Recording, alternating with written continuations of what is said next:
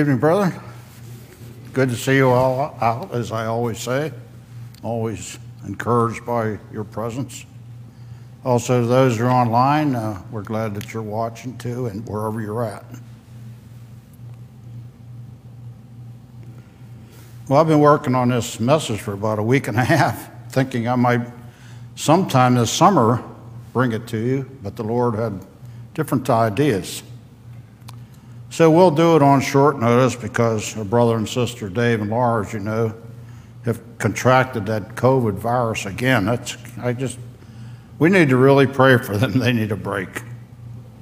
So keep them in prayers. Also, Covey on so much needed vacation and a wedding, so pray for him and a safe return. So here we are. Now I must confess this message is not entirely mine, but parts of it from a message I heard at Hillsborough Family Camp circa 1983. Maybe Lee might remember it.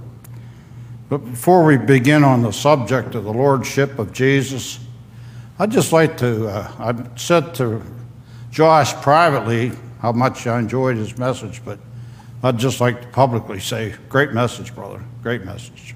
Maybe we take it to heart. Then I was thinking about Devin and Jimmy and Nathaniel, and we're really blessed to have such young men that are willing to come up here and preach. It's not easy, believe me, not easy. I was telling Lee that, well, his dad, as you know, was a great preacher here too, but I didn't like him for one reason. When I was first a Christian, at the end of the service, he would always pick out somebody to pray. And being a new Christian, I used to sit in the back row and I'd hide behind somebody. So this is not easy, but you know, it's for the Lord and you get used to it. And it's fun, actually ends up being fun to do. So Jesus is Lord. That's the confession of the Apostolic Church. Romans 10:9 ought to get our attention, if nothing else does, on this subject. Paul writes that if you confess with your mouth, and he's writing to Christians, he's writing to us, not alien sinners. It says in an amplified translation, if you continue to confess with your mouth, Jesus is Lord, and continue to believe in your heart that God raised him from the dead, you shall be saved. Which says, if it says nothing else, that the confession Jesus is Lord has something to do with our salvation. There's a liberal scholar, Bousset, back in the early 19th century. He wrote a book called Lord Christ, Kyrios Christos, in which he offered the thesis that the idea that Jesus is Lord was a late idea, that it was adopted by the church under the influence of the Hellenistic community, but that's false. Acts 2:36, the first gospel sermon, Peter declared, let all the house of Israel know for certain that God has made him both Lord and Christ, this Jesus whom you crucified. The idea that Jesus is Lord was announced on the first day of the church.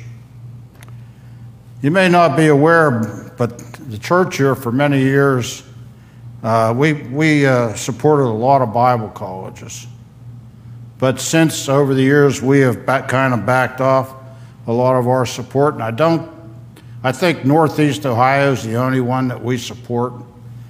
But one reason is that they were invaded by liberal scholars, and we just could not support them any longer because of their doctrine. I remember one time there was a preacher here. He was here for a revival. We knew him well. We heard him speak at Hillsborough Family Camp. Lee probably might guess his name. And he became president of one of the colleges that we supported. And we found out some things that they were doing that we weren't happy with. And I know one of the elders called him up to discuss it, and he gave us an answer. He said, mind your own business. So, of course, we quit supporting that one and said over the years we just quit supporting them all. For instance, a textbook that was published by Standard Publishing that was to be used as a theological test text for our colleges had this preface in it. The Christian faith is not an affirmation of doctrine, but a confession that Jesus is Lord. Did you get that? Christian faith is not an affirmation of doctrine, but a confession that Jesus is Lord. Now, brethren, that's false. The Christian faith is the doctrine that Jesus is Lord. And many are saying Jesus is Lord and saying it very loudly, or those in our brotherhood who want to join with denominations. And of course, one of the many problems with that is the doctrine of the new birth. The fellow who wrote the preface of that textbook that said the Christian faith not a matter of doctrine, but an affirmation that Jesus is Lord. And if we read where he's going with that, and others like him, they're trying to separate the doctrine of the lordship of Jesus from the doctrine of the new birth, saying we can join with anyone who says Jesus is Lord. So we should be suspicious of that. Some want to make the idea that Jesus is Lord a private creed. Some a personal statement of faith not to be questioned by anyone else. Some make the statement Jesus is Lord part of a modern, shallow, teary sentimentalism prominent in the gospel music industry today. Now, as Dave always says, brother, if you're watching, my proposition is that the statement Jesus is Lord is not an emotional experience distinct from doctrine. It's not a private creed. It's not the irreducible minimum for Christian unity, and it's not the title of a top 10 gospel hit. My proposition is that the lordship of Jesus is the comprehensive statement of the Christian system. It embraces the doctrines that make us up New Testament Christianity. Jesus is Lord. That confession is a sword of judgment as well as a torch of hope. So what we want to do tonight is survey the doctrine of the lordship of Jesus as it appears in Scripture and its effect on the past and its continuing effect today. The statement that Jesus is Lord is a sword that cuts and slashes, and it kills and purges. The confession that Jesus is Lord is not up in the castle with the choir. It's down in the trenches with the warriors, down there with us. Thickest part of the battle where every second can mean life or death. It's like the doctrine of light. People today think that Jesus is the light of the world in the sense he's all sweetness and light. When the Bible says Jesus is the light of the world, not saying he is all sweetness and light. Instead, John says it is like light shining in the darkness, and the darkness apprehended it not. And the darkness doesn't like the light because light contradicts darkness. And Jesus is not simply Lord in some mild, neutral, or positive affirmation. He is Lord for us as we gather here tonight, isn't he? Because we are believers. The biblical doctrine of Jesus Lord is light shining in the darkness. The first thing we want to say tonight is the statement of Jesus is Lord. The statement that is the confession of the apostolic church is a final contradicting attack on Jewish nationalistic religion and temple-centered Jewish imperial religion.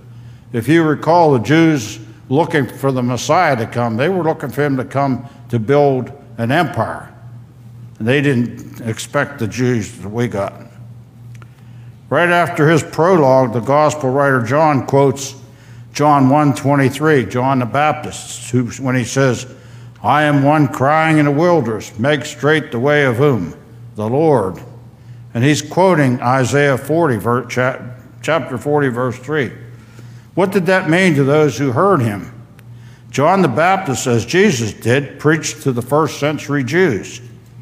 And we know from Jewish traditions, the Pharisees protected the divine name Yahweh by not pronouncing it at all. And they substituted in its place Adonijah, Lord. It didn't say the name of God, they said Lord. And the King James Version preserves this tradition. Every time we see it in Old King James Version in the Old Testament, Lord is always in caps. And you're not looking at Adonai, Lord. You're looking at the personal name for God. What we want to say is the very word Lord to the Jews meant God. In the Aramaic, where it was spoken, they had a word mare, my Lord. In the Qumran text from the Dead Sea area showed before Christ, the word mare was used for God. 2nd century AD translation of the Septuagint translated Kurios, Lord, following the Jewish precedent. What does this all say?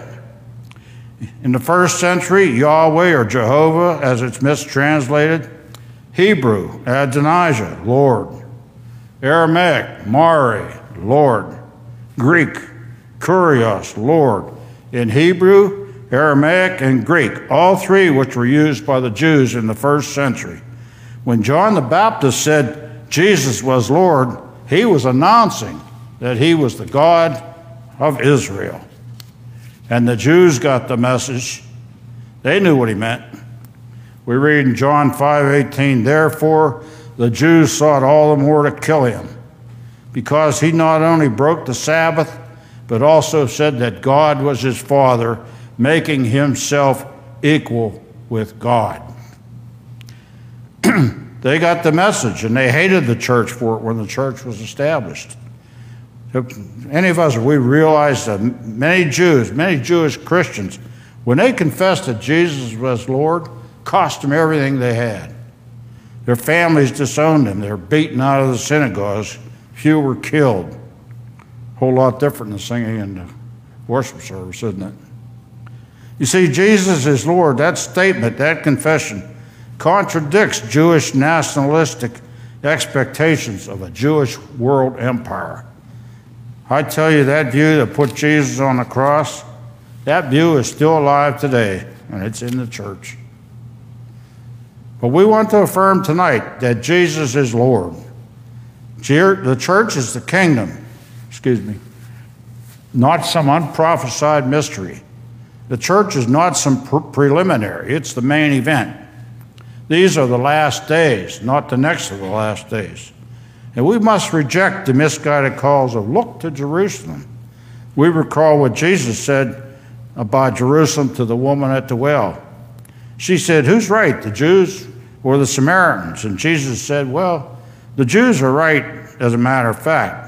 You should worship in Jerusalem, but the day is coming when you shall worship where? Neither in this mountain, Gerizim, nor in Jerusalem. Matthew 23:37, you all remember, Jesus was weeping over the city. He said, oh, Jerusalem, Jerusalem, the one who kills the prophets and stones those who are sent to her. How often I wanted to gather your children under my wings, like a chicken gathers her chicks under their wings. But you would not.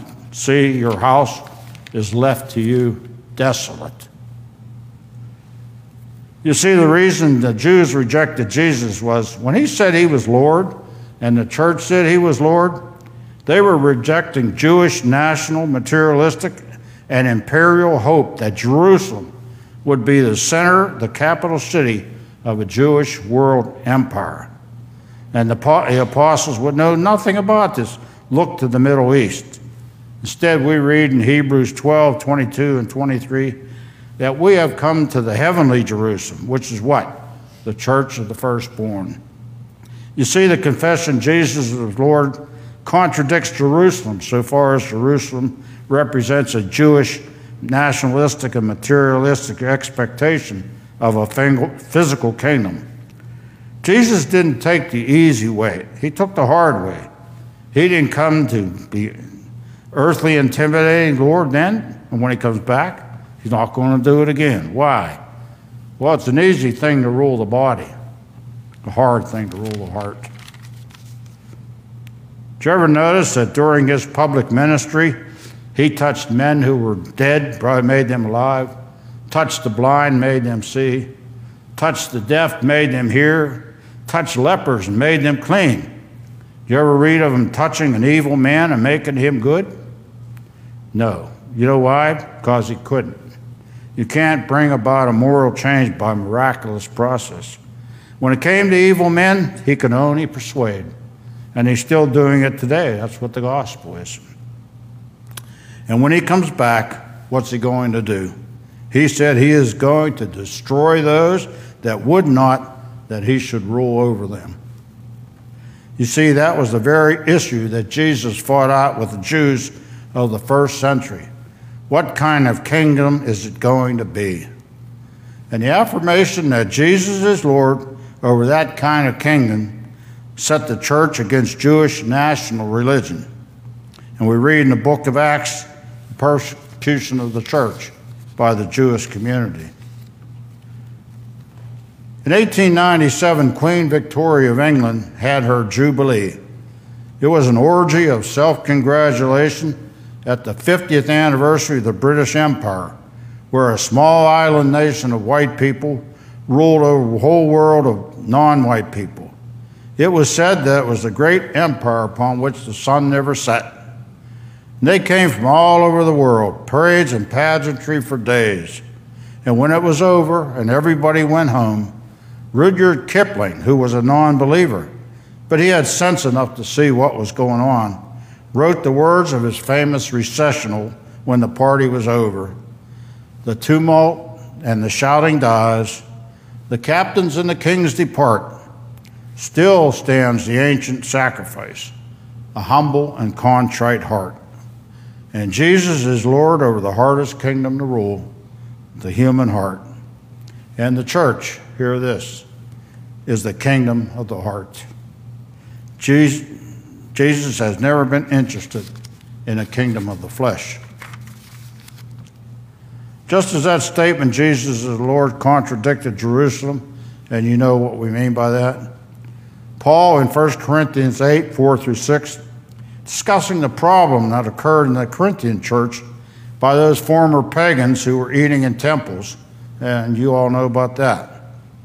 In the process of dealing with that, he writes, Therefore, concerning the eating of things offered to idols, we know that an idol is nothing in the world, and that there is no God but one.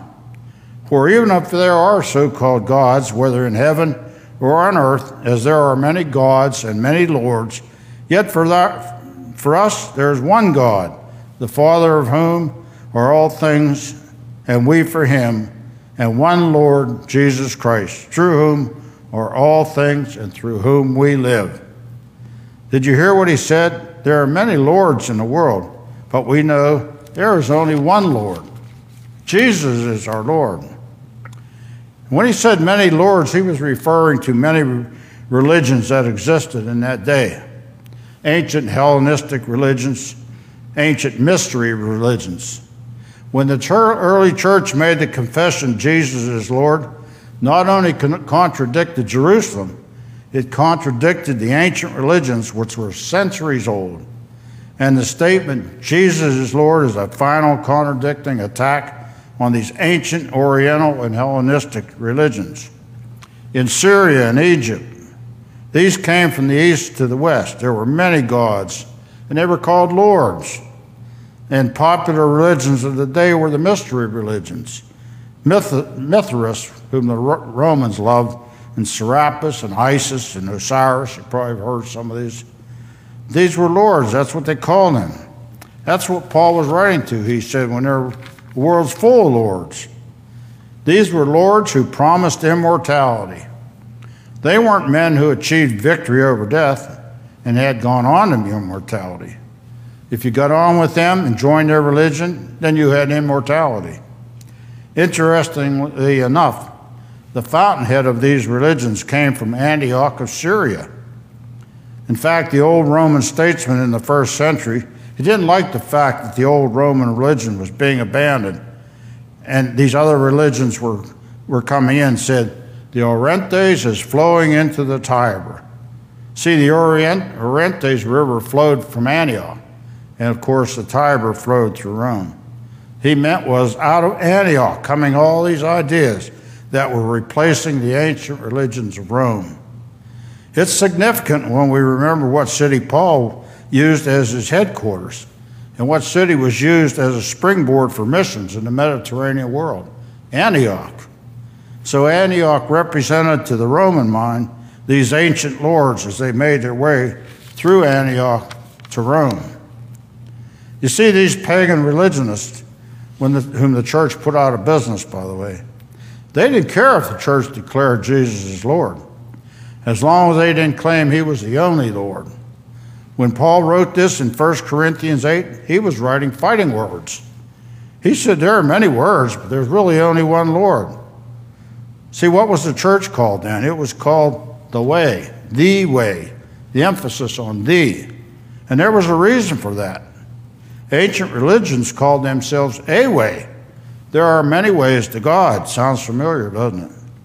And they said, our Lord is one of the Lords, and our way is one of the ways. But the church offended them deeply by saying, oh no, there's only one way, and Jesus is the way, and we, the church, representing him, we are what?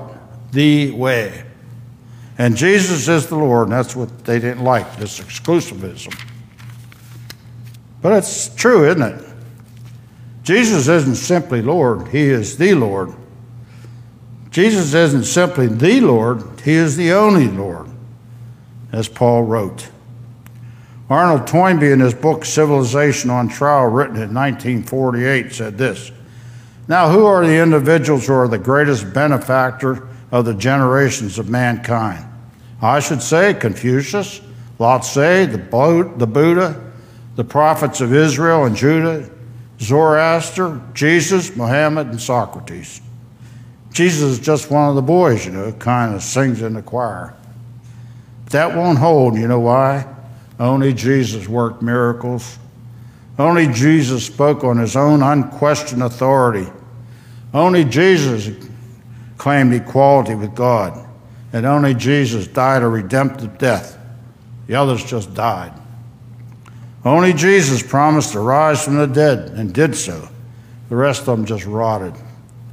Jesus did what the others couldn't do. He was unique. C.S. Lewis wrote in Mere Christianity that a man who was merely a man and said the things that Jesus said would not be a great moral teacher. He'd be a lunatic on the level of a man who said he was a poached egg or he was the devil of hell. You must make your choice. Either this man was and is the Son of God, or else a madman or something worse. You can shut him up for a fool, spit on him and kill him as a demon, or you can fall at his feet and call him Lord and God. Let's not come with any patronizing nonsense about him. Being a great human teacher, he has not left that open to us. He did not intend to. Jesus is Lord today. And this is the great and good news. Excuse me.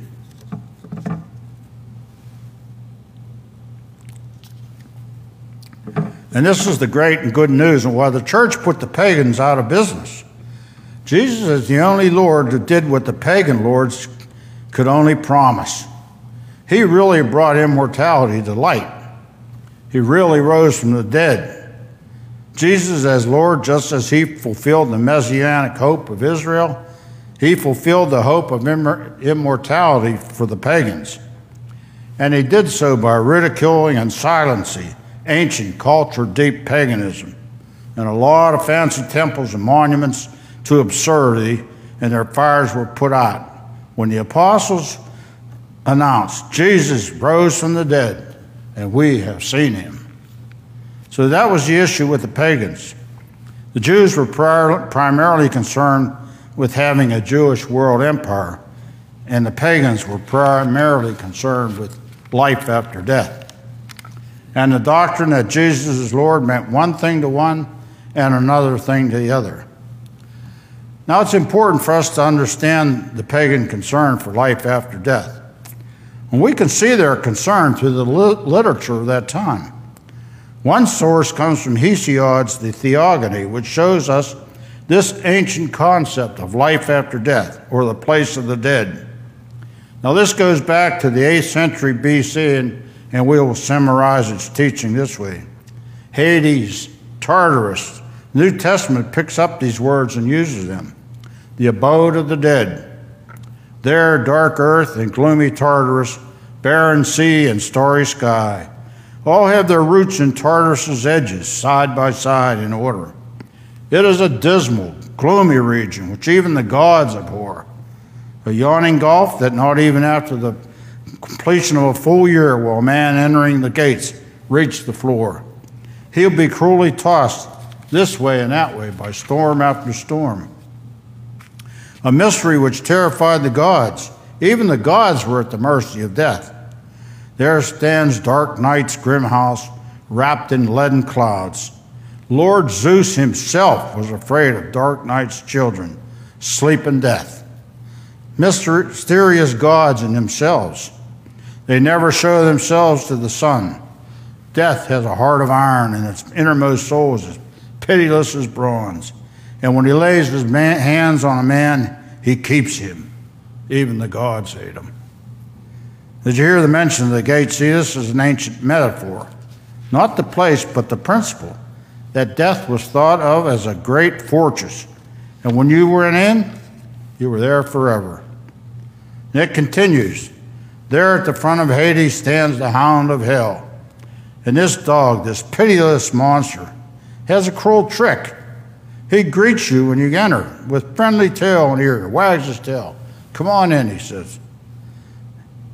But he never lets them leave again. And this concept of death is this dreadful, dark, desolate place, prison fortress guarded by the hound of hell, is the background of the metaphorical language of Jesus in chapter 16 when he said, Matthew chapter 16, he said, upon this rock I will build my church, and the gates of death will never prevail against it. Jesus picks up this metaphor again in Revelation chapter 1, as he identifies himself in his glorious form to the Revelator in verse 18. I am he who lives and was dead. Behold, I am alive forever, and I have the keys of death and the grave. Again, not a place, but a principle. Jesus was put in this dread prison fortress that Lord Zeus himself feared. And Jesus went in when he died on the cross, and Satan, that dread doorkeeper, said, well, brother, when you're here for life. And Jesus said, no, I'm leaving. And when he left, he did two things. One I know, and the other's a guess. The first thing he did was he took the keys. Took the keys. And the second thing, just a guess, he kicked the dog. Now, after hearing all this dread of death and about all these lords that Paul refers to in the Corinthian letter, you couldn't go anywhere in Corinth without seeing a Lord's house. But they're all dead, and Jesus is alive, and the dread was over, and the pagans became Christians by the thousands. Why? Because, as Paul said so beautifully in 2 Timothy 1:10, referring to our Savior Jesus, who abolished death, listen to this, he brought life and immortality to light through the gospel. You see, Calvary gave what Antioch could only promise. And the confession of the apostolic church that Jesus is Lord confirmed that. It contradicted Jerusalem, and it contradicted Antioch. But that's not all. The confession that Jesus is Lord is a final contradicting attack on Rome, on Roman state paganism. We read in 1 Corinthians 12:3, therefore I make known to you that no one speaking by the Spirit of God says Jesus is accursed, and no one can say Jesus is Lord except by the Holy Spirit. Who would say Jesus is accursed? You see, this was a very early reference to the oath of allegiance that probably involved some local matter, but it became a very important matter later on. You see, many Christians, hundreds of Christians, thousands of Christians from late in the first century to the year 323 gave their life for the confession that Jesus was Lord. Why? Because we know that ancient Rome was kept together by a political myth. And this political myth was stated in the proposition that Caesar was Lord. Why? Because to hold the empire together, they had to promote the idea that the man on the throne represented the gods, that Rome was the city of God, and the throne of Rome was the throne of heaven. And by the way, this is the background of the great conflict talked about in the book of Revelation, Revelation 19, 11 through 16. We read about this great confrontation between the gospel, which brought life and immortality to light, and pagan Rome. Now I saw heaven open, and behold, a white horse, and he who sat on him was called Faithful and True. And in righteousness he judges and makes war. His eyes were like a flame of fire, and on his head were many crowns. He had a name written that none knew except himself.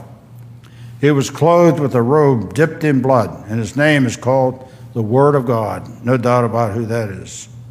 And the armies in heaven, clothed in fine linen, white and clean, followed him on white horses. Now out of his mouth goes a sharp sword, that with it he should strike the nations. And he himself will rule them with a rod of iron.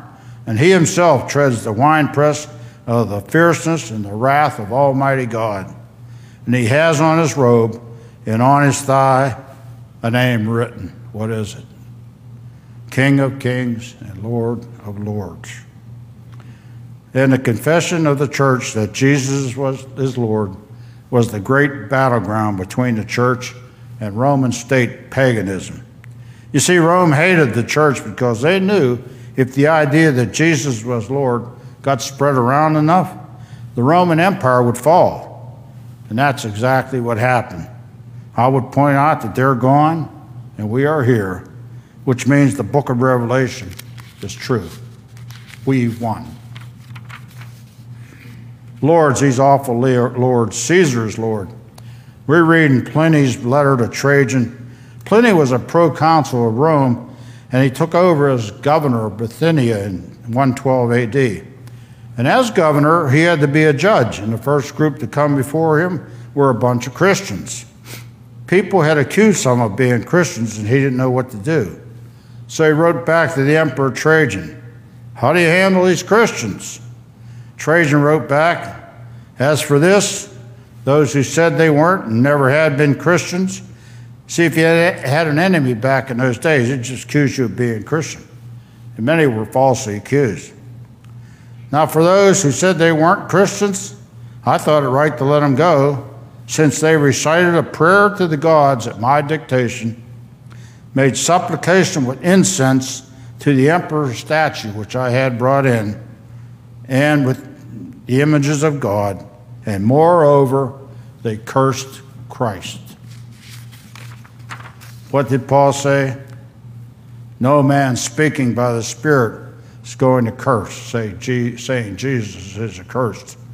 And they cursed Christ, things which, so it's said, those who are really Christians cannot be made to do. Caesar's Lord. Some of these lords were a pitiful bunch. If you ever have studied anything about the Roman Empire or read stories about them, a pitiful bunch. Domitian, one of the great persecutors of the church, demanded that he be called Dominus Deus Noster, our Lord and God. Imagine a man demanding that. Early on, the idea of the emperor was an ordinary man. He became a god after he died. So many of them were being poisoned by mushrooms, that the Roman wags were calling mushrooms the food of the gods. Eat them and become one. Vespasian, who started the siege of Jerusalem, was getting sick one day and said, "I think I'm becoming a god." We read the figure of the beast in the book of Revelation. This political lord, Caesar's Lord, is referred to as the beast, and no wonder. We read about Tiberius and his terrible purges. Not a day, however, holy passed without an execution. Exquisite tortures were visited on these people. The bodies of all executed persons were flung down the stairs of mourning into the Tiber with hooks, as many as 20 a day, including women and children. You all know that Rome was built on 7 hills, and from the top of the Capitoline Hill, there were stairs that went down to the Tiber River. And they would take Christians out to these stairs and kill them by strangulation or sword and leave them there for several days. During that time, the dogs and birds would eat them, or the Roman citizens would abuse their corpses. Then they would use hooks to catch the bodies and fling them into the river. Caesar is Lord? What kind of Lord is that? No wonder the church grew so fast. Tiberius killed a man who had been a friend for life, a man called Sejanus.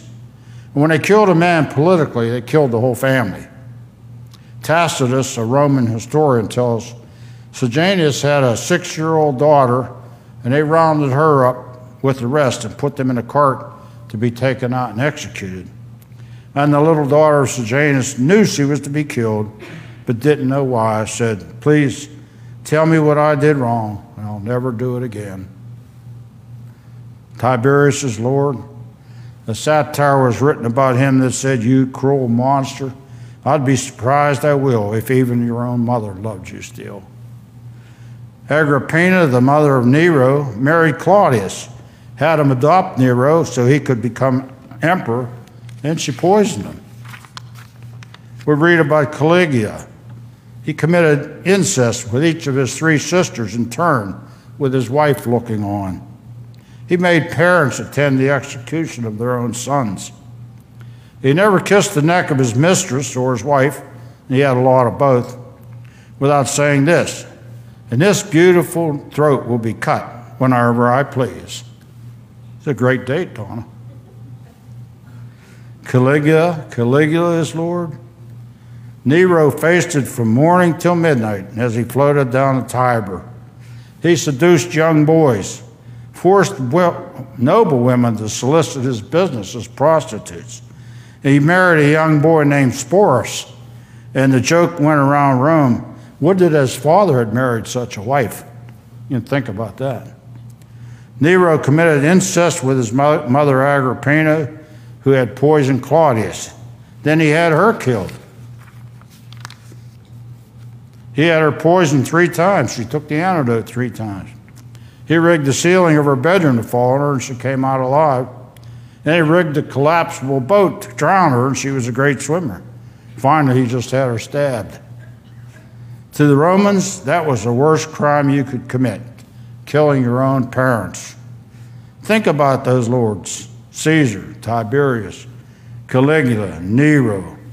Yet Christians who would say Jesus is Lord and refused to say Caesar is Lord, and they knew they had to say it publicly, were put to death of us. Kind of makes us appreciate the good confession, doesn't it? And they died horribly, just horribly. In contrast to these incestuous, depraved, unspeakably evil lords, we have a man like Milton who wrote of Jesus, that glorious form, that light insufferable, and that far beaming blaze of majesty. That far beaming blaze of majesty. That's Jesus as Lord. Jesus is Lord, no private affirmation of a personal faith, whatever that is, but the public death song of thousands of our brethren who lived in the early centuries. So that great confession, Jesus is Lord, contradicted Jerusalem, contradicted Antioch, and set the church at war with Rome. Then the last thing we want to say tonight is just as is true of Jerusalem, Antioch, and Rome, Jesus is Lord. That great confession is a final contradicting attack on the modern spirit of freedom, represented by what Harvey Cox called the secular city. The secular city. By that, he was declaring that God is dead and man is free, and the modern church has bought into the spirit of freedom. Hear me. If Jesus is Lord, what does that make us? One of the most astounding things is the idea that we can say Jesus is Lord is something that gets us off the hook from obeying him in all things pertaining to the new birth or any other part of the Christian system. It's just the opposite, brethren. If he's Lord, we're servants. His authority is exercised through his word. Remember what Jesus said. Why do you call me Lord, Lord, and not do not what I say? Not do what I say. If you notice today, we have a loosening of his authority. If you read the literature of the Restoration movement even, you find that the inerrant word is only a trustworthy word these days. The Bible, as the Word of God, has softened to nothing but a witness to the Word of God. The New Testament isn't a pattern anymore, it's just a norm. And obedience has melted to taking the Bible seriously, and judgment is just good-natured finger-wagging. And most don't even want to hear about hell. Jesus is Lord. He is Lord according to the book of Philippians, based on what he has already done. It says he went to the cross because he suffered this death. God highly exalted him and gave him the name above every name, that at the name of Jesus every knee should bow, or it's appropriate that every knee bow and confess that Jesus is Lord. Hear me, the lordship of Jesus is not based on what life is on what he is about to do. If you're waiting till Jesus comes back to declare him Lord, I declare you are already too late. God has already exalted him and already made him Lord. He already has all authority in heaven and earth. It's not the second coming that makes him Lord. It was the cross and the empty tomb. We serve him out of love for what he has already done, not for what he is about to do. He is Lord now. Jesus is Lord. It contradicts Jerusalem, Antioch, Rome, and the secular city that we live in.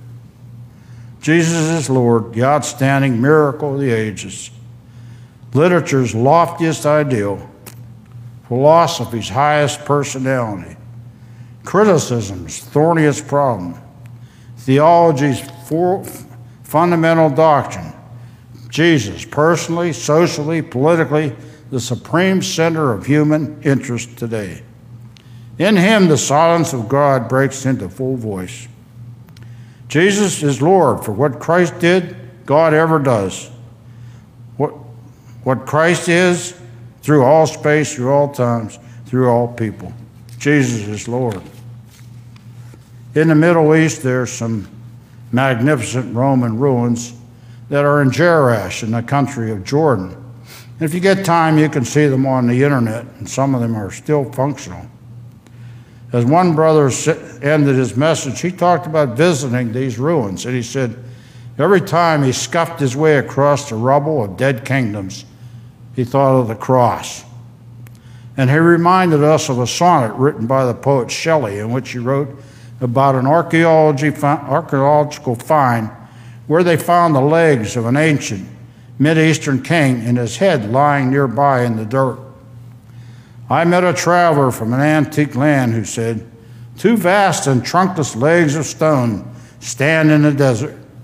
Near them on the sand, half sunk, a shattered visage, a face, lies, whose frown and wrinkled lips and sneer of cold command tell that its sculptor well those passions read which yet survived.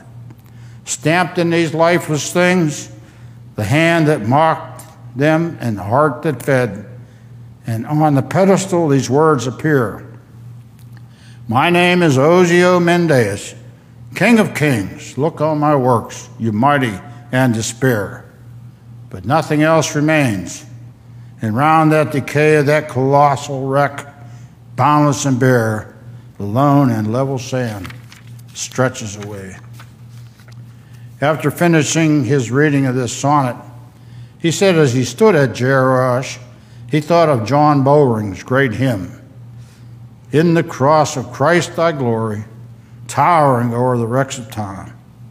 All the light of sacred story gathers around its head sublime. And when the lords of modern paganism have been buried with the lords of ancient paganism in the dust of time, when the secular city joins Jerusalem, Antioch, and Rome in broken oblivion, Jesus of Nazareth will still be Lord. If you want Jesus to be your Lord, then you need to become a Christian. Jesus, our Lord, invites you to come to him. Jesus said, if you believe not that I am he, the Son of God, you will die in your sins. He said also that you need to repent or perish. He said you need to confess him before men, and he would confess you before his Father. And he said, he who believes and is baptized shall be saved. This is the new birth. You want to be reborn according to the word of God? Come forward as it's time as we sing our song of invitation.